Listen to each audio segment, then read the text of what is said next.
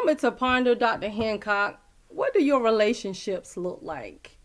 Why do you have the type of relationship that you have? And can you evaluate or can you recognize when your relationship is more of a soul tie than a relationship that is going to move you from where you are to where you're trying to be? Just so many times we are so soul tied to people, organizations, pastors, teachers, simply because we don't find our own way based on the word of God. We trust what people say and we don't do the soul searching for ourselves. And then when we find ourselves in a predicament, we want to blame God and we want to blame people because we didn't do our due diligence.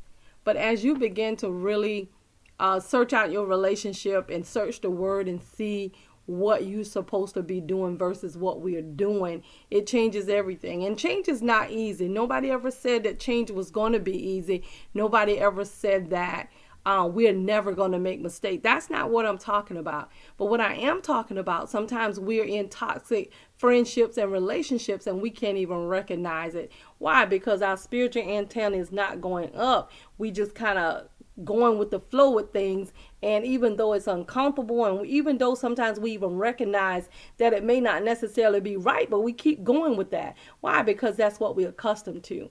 But know that Christ in our life make the difference in everything that we go through. So just know that the word declared that nobody can get to the Father but through the Son. And what the Son has done, he's died on the cross for us. God gave Jesus to die on the cross for us and left the Holy Spirit with us so that we have the right to the things that he already said that we can have. We are his children. So what kind of relationship do you have with your Father? You know, the word declared that, we have earthly fathers and we are obedient to them. How much more do our Heavenly Father care about us? Both of them are important. The earthly father is your father. Your heavenly father is your father, but that's where you're going to spend eternity. And so we have to really observe and take note of the type of relationships that we have and just know that the Holy Spirit is that secret sauce that will guide us to all truth if we let him. Regardless of what the relationship is, the Holy Spirit is the secret sauce. I'm telling you, he's that secret weapon that we always have, but sometimes we don't necessarily use him. So evaluate your relationships. Evaluate it based on the word of God. Evaluate it based on, is it a give-take relationship? Is it you do for me what I do for you? Or is it just there and it's toxic because that's what we're accustomed to? Because when God comes back, none of us going to have an excuse.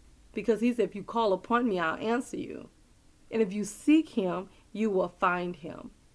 And so our whole purpose is to fellowship with him. And as we begin to fellowship with him, our relationships will begin to take on a right form. And this is the confidence that we have in him, that when we ask anything according to his will, which is his word, he hears us.